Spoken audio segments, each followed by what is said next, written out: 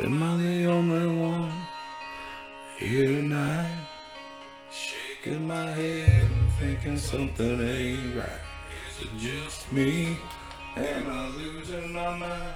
Am I standing on the edge of the end of time? Am I the only one? Tell me I'm not. Who thinks of taking all the good we got and turning it back? Hell, I'll be damned. I think I'm turning into my old man. Am I the only one willing to bleed? Take a bullet for being free. Screaming, what the fuck in my TV? You're telling me, yeah, you're telling me, am I the only one willing to fight for my love of the red and white and the blue? Burning on the ground, another statue coming down in a town near you. Watching the threads of old glory come undone. Am I the only one brainwashed? Amen. Through the land of the lost, still gives a shit and worries about his kids. All the shit they teach them in the schools. Am I the only one? Take no more screaming. If you don't like it, there's a fucking door. The same freedom we've been fighting for. There was something more. There was something more. Am I the only one? You blanky blanks want to put down this country, but you didn't fight to keep us free. But you're going to abuse that freedom of speech.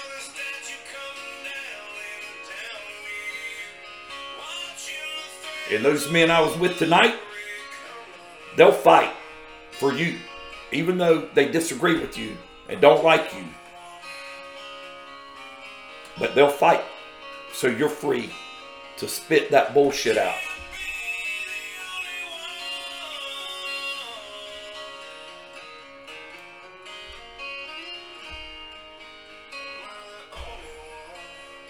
Singing along every time they played a Springsteen song, or put a De Niro movie, or an Alec Baldwin movie, or a Matt Damon movie,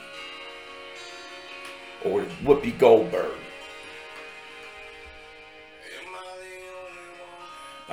They won't get my money. Holding back my tears for the ones who paid in Afghanistan in August. The USA, I'm not the only one willing to fight for my love of the red and white and the blue. Burning on the ground, another statue coming down in a town near you. Watching the threads of old glory come undone. I'm not the only one.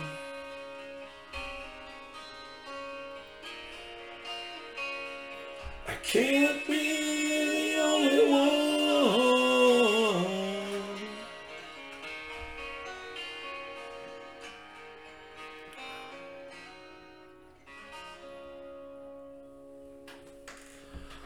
Amen, brother. Amen.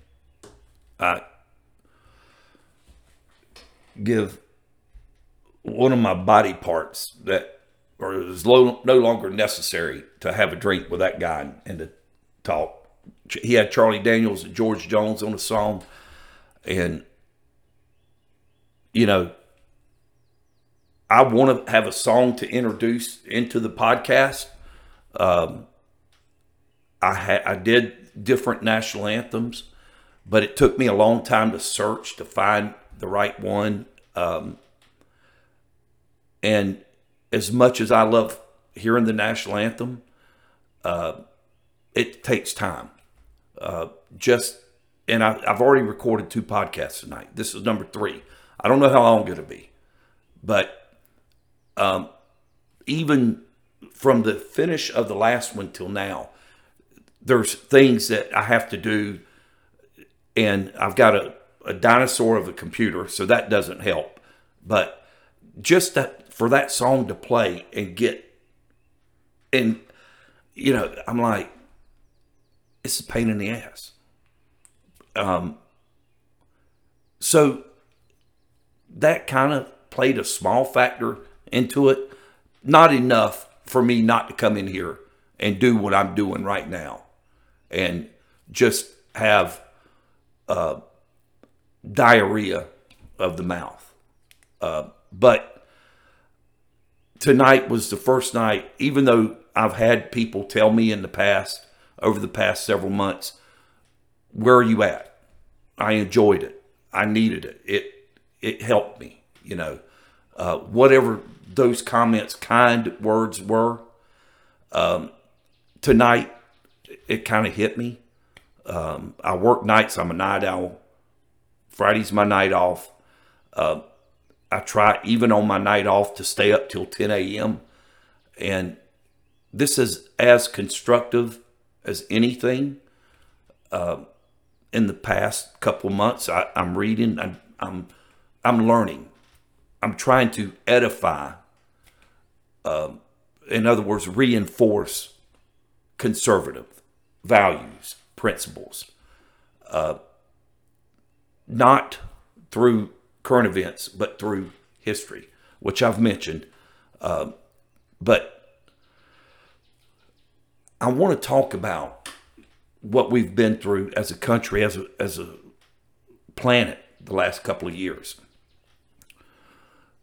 The difference is America is this experiment that is brand new in all of mankind. Even when Jesus walked the earth, there was slavery. The Bible talks about Moses, the Jews being slaves. And Moses' mother putting him in the little basket down the river. And I think the Pharaoh's daughter gets him. And he grows up and eventually turns and leads the Jews to wander for 40 days and 40 nights. Or, I'm sorry, 40 years in the wilderness. I'm getting my stories mixed up. But nevertheless, think about it. And Moses was a leader. He was a tall man, great stature. He was a leader, but he didn't want to be. And the people, they probably believed. I'm not a Bible, person or theologian, I guess, or preacher or whatever, but it's history. And we can learn from it. Plus, it's the Bible. It's the Word of God. So you can't go wrong with it. I may not express it or communicate it well or demonstrate it well, but it's the Word of God. But it does teach us a lesson. They were freed from slaves. Some of them wanted to go back because they had a routine. They were used to it. They knew what they had to do. They had purpose. And some of them wanted to go back. Moses did not want to be a leader, but he was chosen to be a leader. So God made him wander in the wilderness for 40 years. And he said, I freed you. I made you free men and women, etc. But it's not good enough for you. So I'm going to free you, but you're going to have to suffer a little bit. You're going to have to learn that your freedom is worth earning, that it's not automatic. Our founding fathers knew that if they broke away from the British Empire, they could start a new country, that they could look back through the republics of Greece and Rome, the only two great republics in human history. We're big R republics. where the people basically governed themselves. They were representative government of the people. No tyranny. But each time they eventually evolved to tyranny of some form or another. An emperor that ruled. They still had a senate. The senators, Brutus, maybe Cassius, I don't quote me, but I know Brutus betrayed Julius Caesar. The famous line from Shakespeare, et tu, Brute, you too, Brutus. So they had a senate.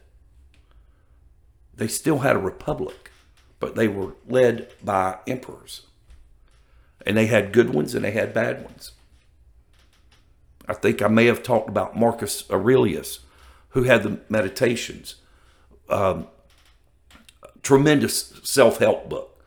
It's a book, it's a skinny book, okay?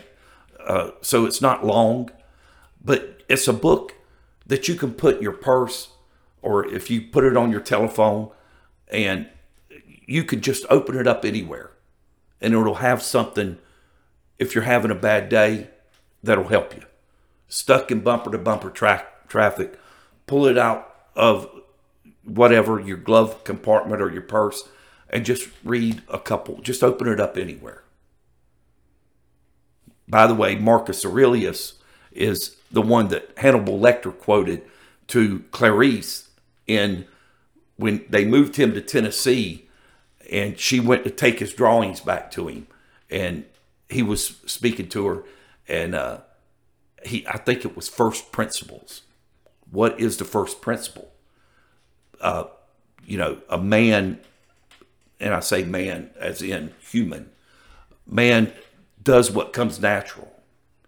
And what does this guy do? She said he kills. No, that's inconsequential. What does he do? And he said he covets. What do we covet? We covet what we see every day. Little side note, Marcus Aurelius. He was an emperor for like 18 or 19 years. Was gone from Rome for like 13. His son was the next emperor and was one of the most horrible, nastiest, murderous emperors Rome had. So you can see right there, just in that you have a guy like Marcus Aurelius that is a tremendous thinker. He's a fighter. He's a warrior. He wrote a book as a diary. So when he was out fighting wars, he could open that book up and see and give himself advice. He didn't write that down to be published. He wrote it down for self-edification. So I'm not Marcus Aurelius, but in my absence, I've been trying to edify and reinforce what I believe and understand history.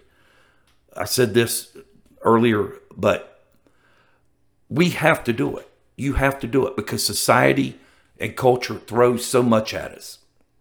These wacko leftists, they're throwing more at us than we can defend adequately. As citizens, as parents, you have to defend yourself. You have to stand up in whatever way. It's no longer good enough to just go to the polls every 2 or 4 years or vote in local primaries. The stuff in Virginia with the school boards, the stuff with Merrick Garland, they want to silence us because they know that the people can get them out of power.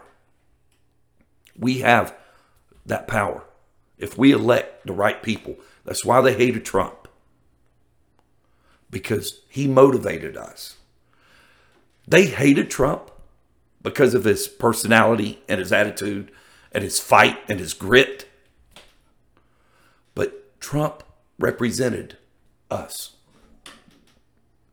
He represented me, the redneck Oceanway man that grew up, and fortunately I was the oldest, but my brothers had to wear hand-me-downs.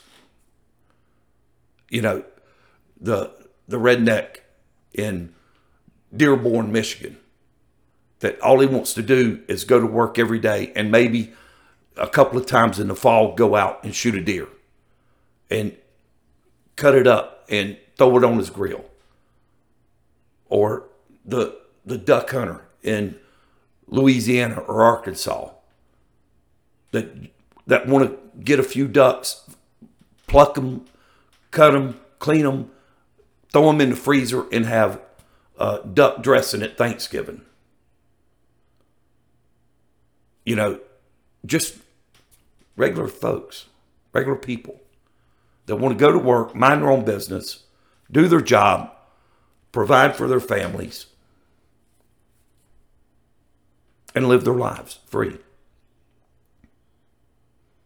And raise their kids like my parents did. And that was to be better off than their station in life. John Adams, my favorite of the founding fathers, told his son, John Quincy Adams, which later became president, coincidentally, when he ran the second time against Andrew Jackson, one of the most vile, cruel, just nastiest presidential elections in history. So when you hear about politics today, Jackson and Adams was as bad as it gets.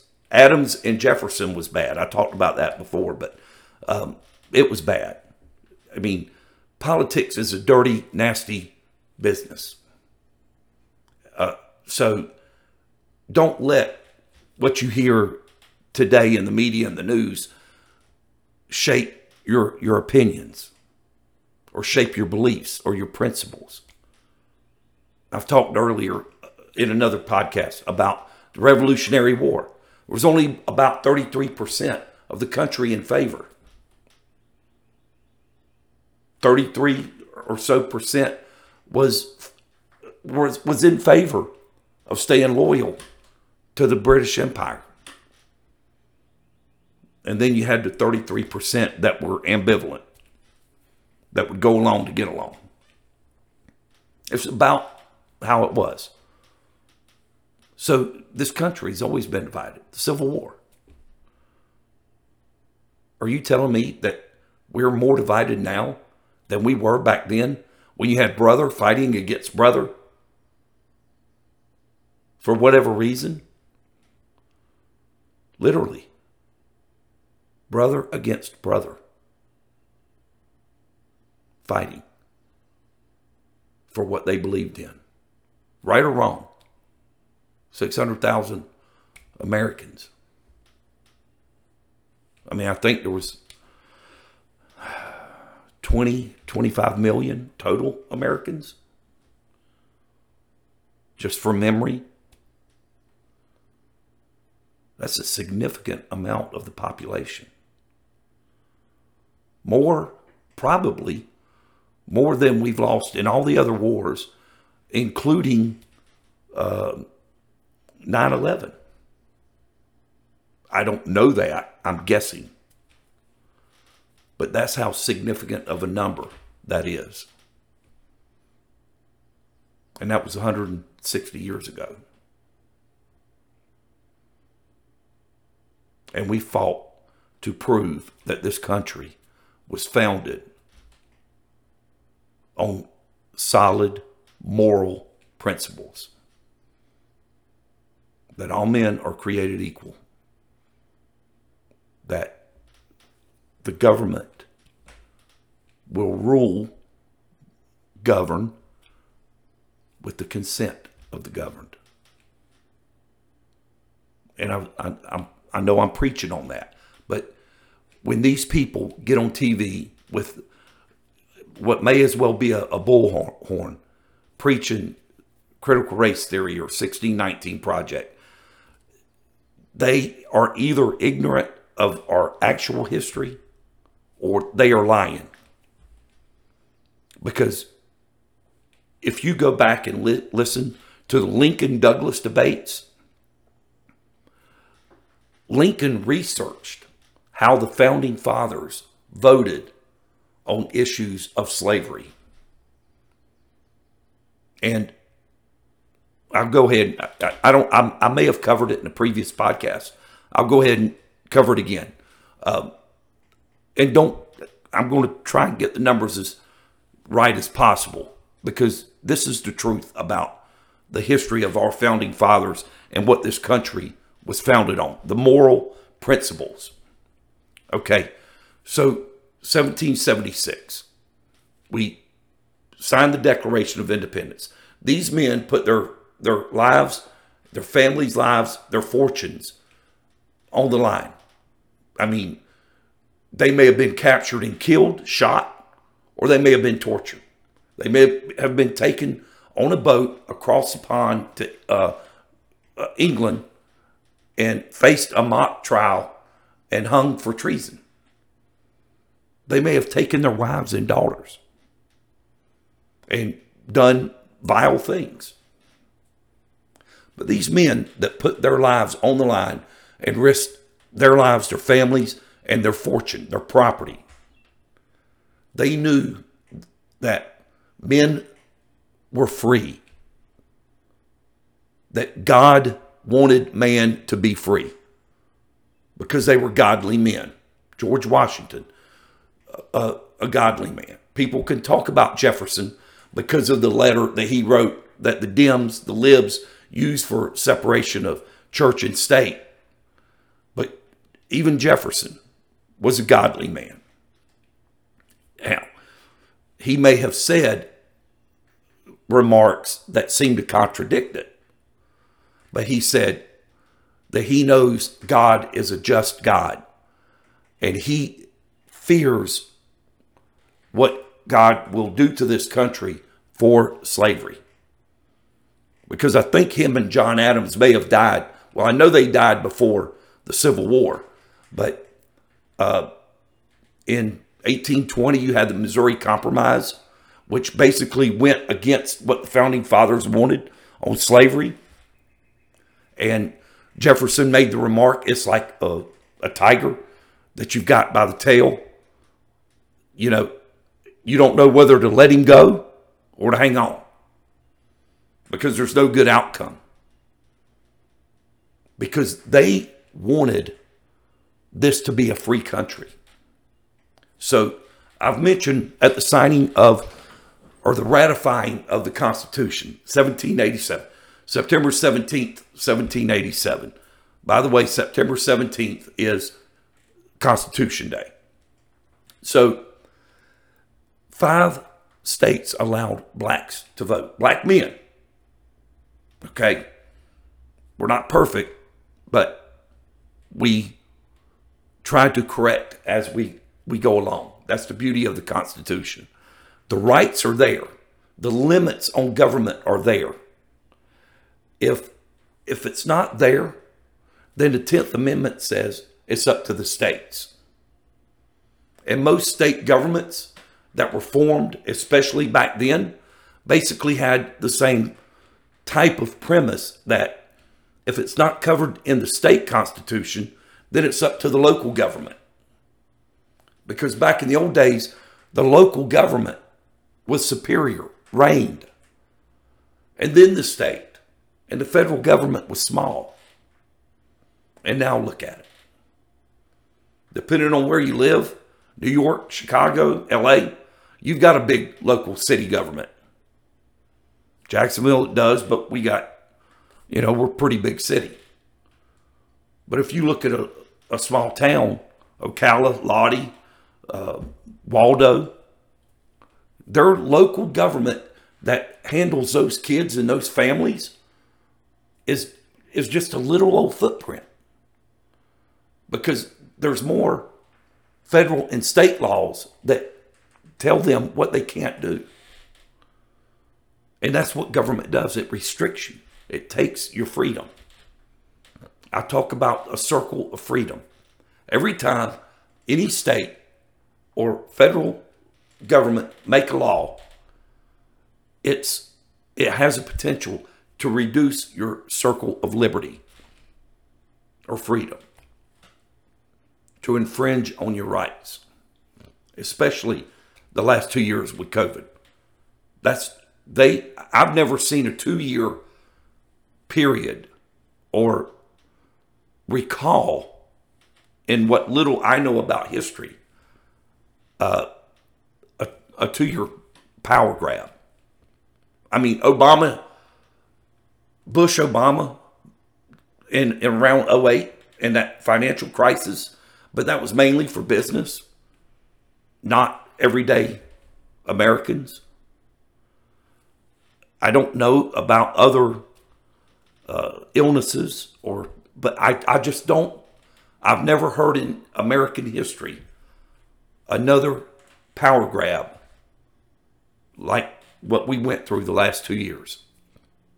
And Fauci, even when I'm going to work and listening to the radio, the top of the hour news, I have to hear this blankety blank saying masks may have to come back. Lockdowns, the whole thing. And I'm like, dude, why don't you retire? Somebody put a bullet in him. I'm not advocating violence, but, disappear. Retire. You're in your 80s. You're getting $400,000 a month or a year to retire. The richest government pension in American history. Right into the sunset. Like Shane in the movie. Well, not like Shane, because Shane was dead, but right off into the sunset. Like an old Western, and retire. Be a good government official and retire and live off the taxpayer at $400,000 per year. So when I say it's up to us, you have to be willing to do your part. We all have a role. We all have potential. If you have kids, if they're in school, go to your school board meetings. Find out what the curriculum is. Get involved in the PTA. I know my son with special needs, and so I was involved in all that, and they hated it. I was in several meetings with school board officials, not board members, but psychologists, psychiatrists. I can remember one meeting in maybe second or third grade that there's probably 10 or 12 school or education officials. And I got my first wife that's there and me, both, I'm officially a high school graduate. I'm self-taught, I'll just put it that way. I try to learn as much as I can. I've always had a philosophy. If you don't know, learn. If you do know, teach. Kind of what the purpose of this podcast is. It does me no good to have this useless knowledge. I have yet to find a person that will allow me the ability to sit down and talk the way I talk to you. And like I said earlier, you guys have come up and said, hey, where's it at, man? Where's the information? I miss it. I miss hearing your voice. So it's a win-win. two wives, neither one of them like to hear it. Of course, I don't know. No offense to either one of you, if you ever listen to this podcast, that you were worthy enough to hear it, but they were not political animals. But that's part of the problem. A lot of us don't necessarily consider ourselves political animals, but we bitch and complain about the gas prices. We bitch when we go to the store and the bread or the butter is higher or whatever. I mean, I cook. I've been doing a lot of cooking. And I know from October-ish, when it first kind of got a little cold snap, and I wanted to make some chili, to the last time in February I made chili. It was outrageous. I'm looking at the prices, and I'm like, but I know why. That's what they want. That's what the government wants. The government wants chaos. They want misery. Because eventually they want to control everything. So I'm 31 minutes, going on 32 minutes into this podcast. I'm not going to put money on whether or not I get to part of that. That when I say the government wants this, but that's one of the things that's been on my mind that I need to convey. I need to communicate. I need to demonstrate. When I said in the second hour that all of this has been done before, this is nothing new. I want to be able to demonstrate that. What I want to do first, though, is go through history and give you examples of people standing up for what they believe in. There's probably hundreds or thousands of examples, but two that stick out to me through my education. The second one, which is Henry David Thoreau, was in school. The first one, Socrates. My teacher at Bowles in 10th grade covered Socrates, but in my Western Civ class, but didn't go into depth about the Greek philosophers, the first Western thinkers. He talked about Homer, the Iliad, and the Odyssey.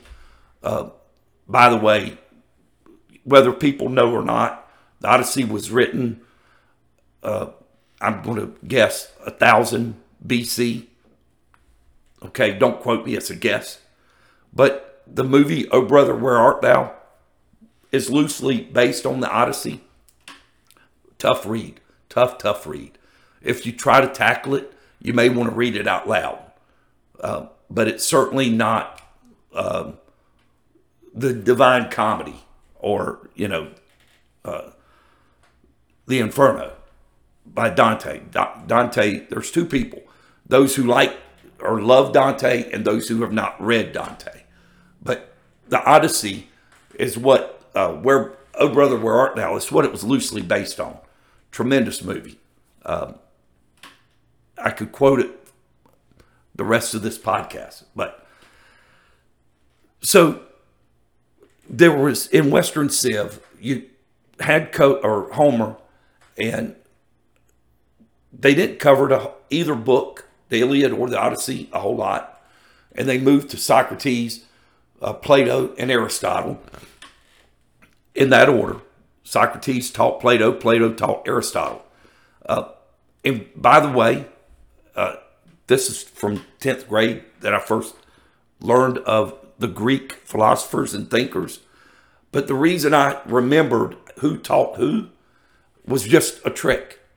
Socrates, Plato, Aristotle, in that order. SPA. So, it's not that I do have a pretty good recall, but I had some good teachers, and I used tricks and things like that to help retain information. So we don't have anything really written by Socrates. What we have is Plato, Xenophon, I think it's Aristophanes was another student, but he would teach his students. And so Socrates was tried and convicted by the Athenian government, the government of Athens, and was convicted twice for not believing in the gods, okay, for philosophizing, for teaching philosophy. Socrates is the first in Western culture to tell us that justice is not the guy who has the biggest stick. Today's jargon, the bully. Today's world, the Democrats, the liberals are the bullies. They want to talk about bullies in school and so on and so forth. Republicans, they're not tolerant. They hate speech, blah, blah, blah. They're the bullies. They are the bullies. Make no mistake about it. Michigan, California, New Jersey. And not only are they bullies, they want to turn the people into bullies. And all of this, I hope to demonstrate. Because, again, trying to pit citizen against citizen is nothing new. It's an age-old tactic. But, again, so you go to Socrates, convicted twice for philosophizing, for trying to teach kids, the right way to live, the right way to think, the right way to approach life. Plato's Republic, the way to form a culture or a government, society. Some take the Republic the wrong way. Some don't read it the way it's intended. And what it's intended is to show you that basically socialism cannot succeed. So that has been going on. So he doesn't necessarily offer the right way to run a government, to form a government, but he says what doesn't work. You cannot have a government that is good for everybody because it's impossible, because everybody's not the same. But in the Republic, I mentioned drones in one of the last podcasts. The drones, that's what they turn us into in socialism. They teach our kids that, they put them in a cave, and it's a tremendous, allegory maybe, of these kids in a cave in rows, and your head is fastened so you can't turn and look from side to side. You just look at the thing on the wall, and it's like hand puppets. And so you teach the kids, you basically indoctrinate the kids.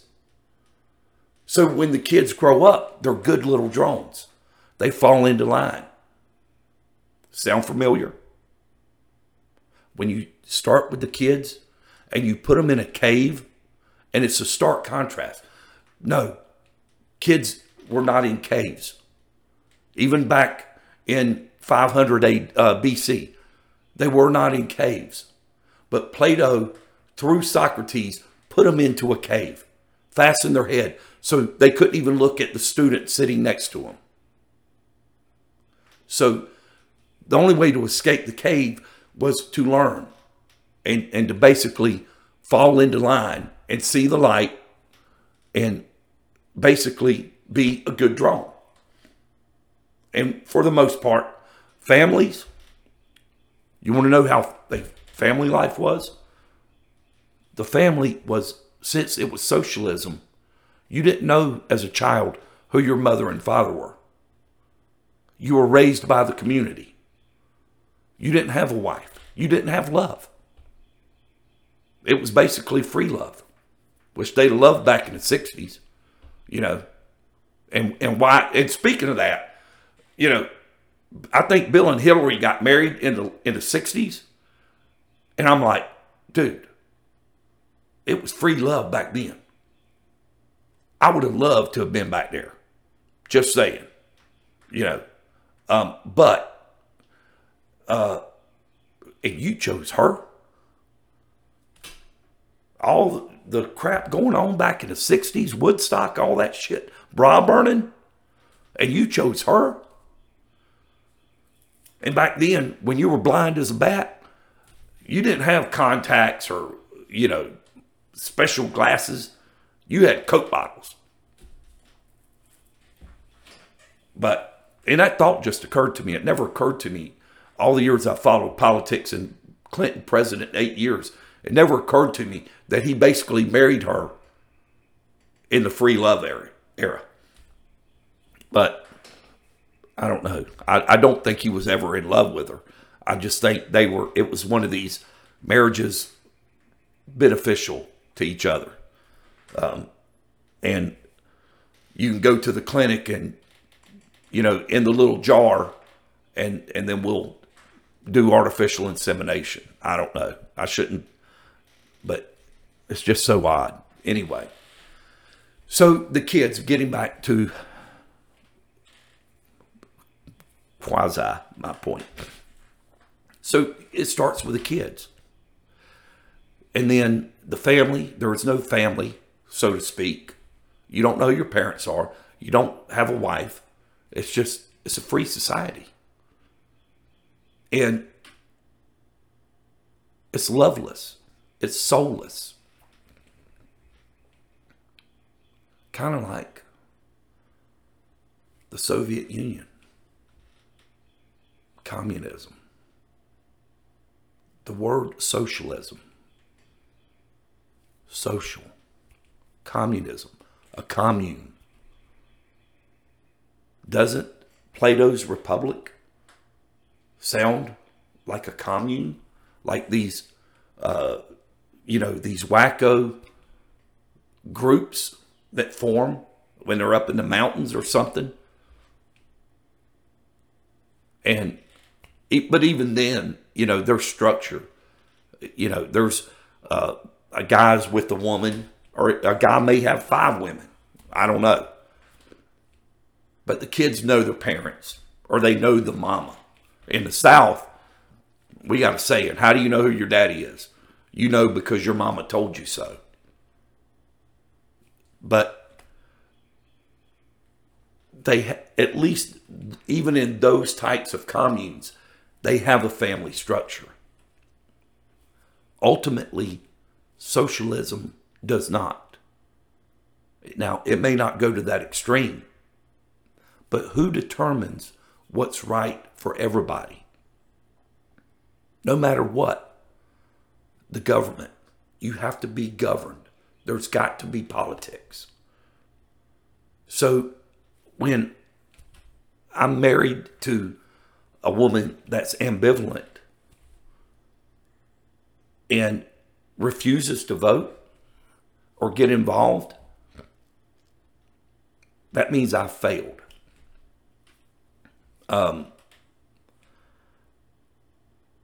No, I shouldn't say failed. Well, yeah, because even if you disagree with me, which number 2 did, at least you could still vote. You vote for the wacko Clinton, should have been in jail instead of on the presidential ticket, but nevertheless, get involved. We can no longer simply rely on voting. It's not going to work, because they've proven through these 2 years that they're going to overreach. They're going to use COVID and masks and restrictions and regulations, and we know what's better for you. And the media is going to fall right in line. They're going to say, not only are they going to fall in line, they're going to defend the leaders that know better. even though they don't realize, the media doesn't realize that eventually when society fails under socialism, it affects you. It's going to affect everybody except for the top probably half or 1/4% of the government. It cannot succeed. You will have cities like New York that will starve, that will riot, that will be like Escape from New York. That's what socialism. If you look back to the, Kurt Russell movie, Escape from New York, that scenario, science fiction, that is what socialism will get to you. Because you won't have farmers in the Midwest or the South or wherever. They may be growing the corn, but you won't have shipping. You won't have trucks because gas will be out the wazoo. Electrical power grids go down. So if you have an electrical 18-wheeler, it ain't going nowhere. Trains, fuels out the ass. And it fails. If I'd have thought about it, I'd have printed a story that talks about not necessarily the supply chain, but how something so simple requires so many different moving parts. I may have mentioned this in the first podcast. One of the books that I've read a couple of times, obsessive compulsive, but I've read it, I've listened to it on audiobook, as a truck driver. That's a way for me to pass time and stay awake. And that's where I got the quote from. The quote, I'll say it again. I swear by my life and love of it that I will never live for the sake of another man, nor ask another man to live for the sake of mine. Now, basically what that is saying, and that was from 1957, but it's saying the same thing that Lincoln said in the Lincoln-Douglas debates. Slavery is it's basically saying that I will eat my dinner from the sweat of that man's brow.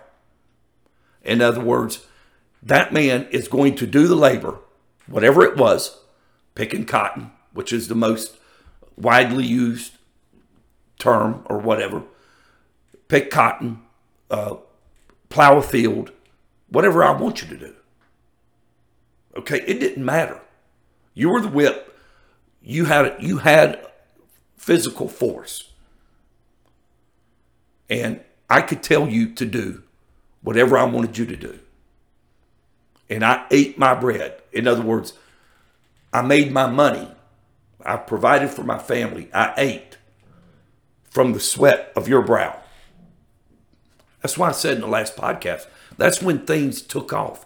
Because a free country no longer had somebody else to do their labor, to make it easier. People had to become creative because they didn't want to lose money. They wanted to continue to do and live the way that they were living. So you had to get creative. The reason the Greek philosophers, because Athens was a republic. Now, by the time Socrates, Plato, and Aristotle come around, it was in decline, and they knew it. And that's why Socrates was so adamant about trying to tell man how to live. Because he says in the Republic, when letters are small, what do? You blow them up so they're bigger so you can read. And so that's a metaphor. By the individual soul of a man is a reflection of society as a whole, and vice versa. So if you teach one man how to live, the right way to live, and he teaches somebody and he spreads the word, you're going to have a certain percentage that don't believe the message, a certain percentage that will try to live better and won't be successful, and maybe one day learn, maybe not. But the more people that know how to live right, the more it spreads. And Athens, the Athenian government, said no. We know what's best for the people. So he had like a sentencing phase, I guess. And they basically, it was that if you recant, if you say, I'm sorry, I won't do it anymore, we'll go light on you. This was in Plato's Apology. And Socrates said, no, I won't stop spreading the word. If you sentence me to death, fine. But if you let me live, whether you incarcerate me or not, I will preach the word. I will philosophize. And I will tell whoever can hear my message how to live, what the right way to live is. And so they convicted him. The second book that I wanted to talk about, and I'm running short of time, I got about 8 minutes left, so I'll try to wrap this up. It's called the Crito, Crito. Socrates had a friend called Crito, and Crito visits him after he's been convicted and sentenced to death. He's like, look, dude, the government's corrupt. I got the money. I can pay the jail guys, the bailiffs or whatever. I can pay judges. I can pay whoever. And we can get you out of here. And you can go back. We can get you away from town, and you can go and live your life and be with your family and your kids.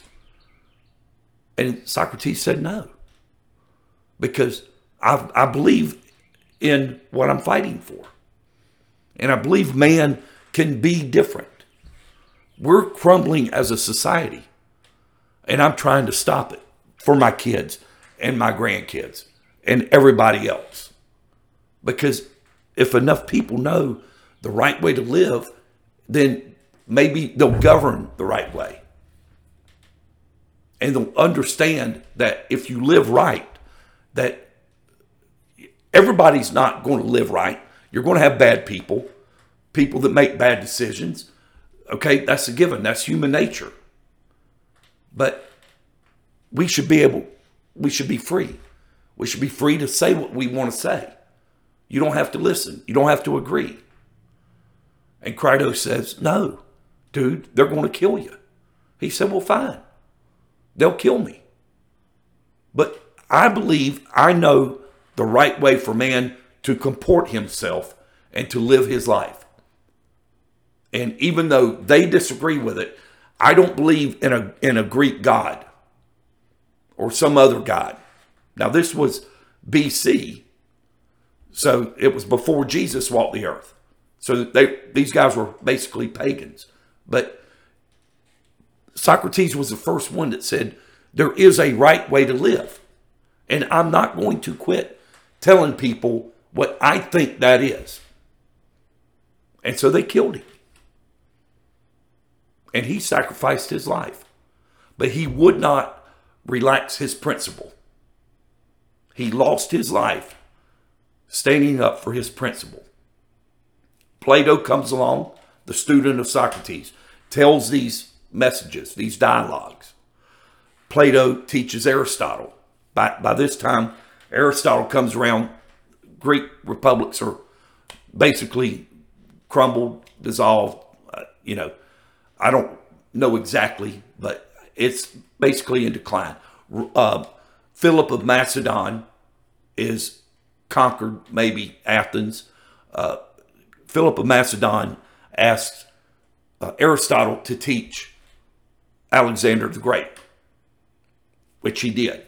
And he was rewarded by land of his hometown. But these guys knew, especially Aristotle, who tried to capture everything, but he knew that there was a way that people should live their life. And he knew that human nature for the most part, people want to be good. He said, we are more gregarious than herd animals, like horses, or swarm animals like bees, or flock animals like birds. But you cannot be a gregarious animal without politics. And so you have to be good in order to rule yourself. And the more that are good, the better the politics and the government would be. Aristotle was pretty much handled, he didn't face what Socrates did, because Greece was in decline. The next one I want to briefly try to cover was Henry David Thoreau. Ralph Waldo Emerson talked about nonconformists. I first read Emerson, I think, in the 10th grade. And when I read nonconformists, I'm like, that's me. That sums me up to a T. Nonconformist. Because I was always a leader, natural born leader. But from the 6th grade, I learned not to trust news and newspapers and TV and stuff like that. And I had a little rebel, but I was a nonconformist. So Henry David Thoreau decides he's not paying a tax. They throw him in jail. Emerson comes to him and says, hey, dude, what are you doing in jail? He's like, I ain't paying a tax. And Emerson volunteers to pay it. And he said, no, I'll stay right here because I'm not paying a tax.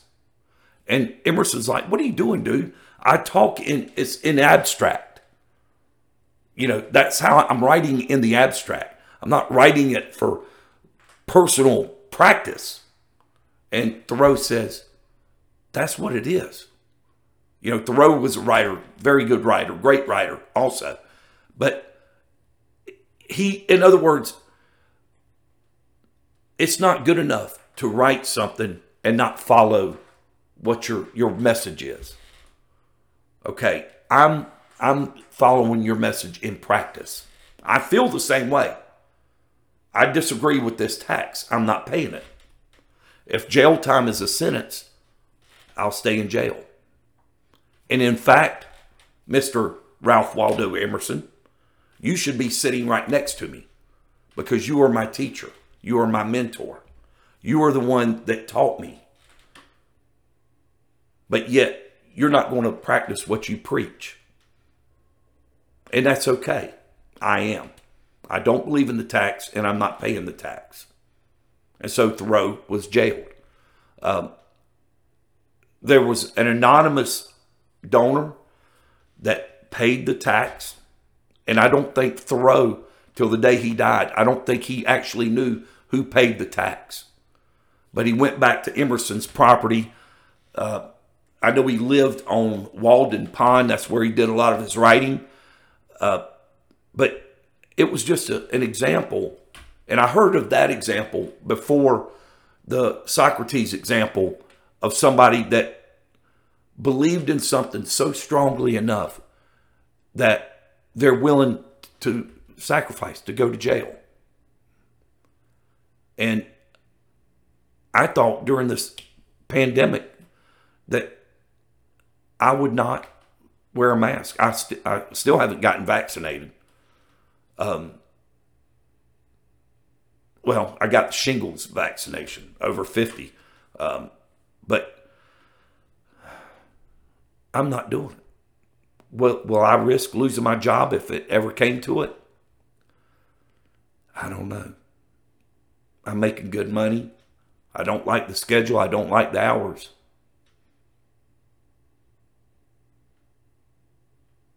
But I like Socrates and I like Thoreau. All right. Goodbye, everybody.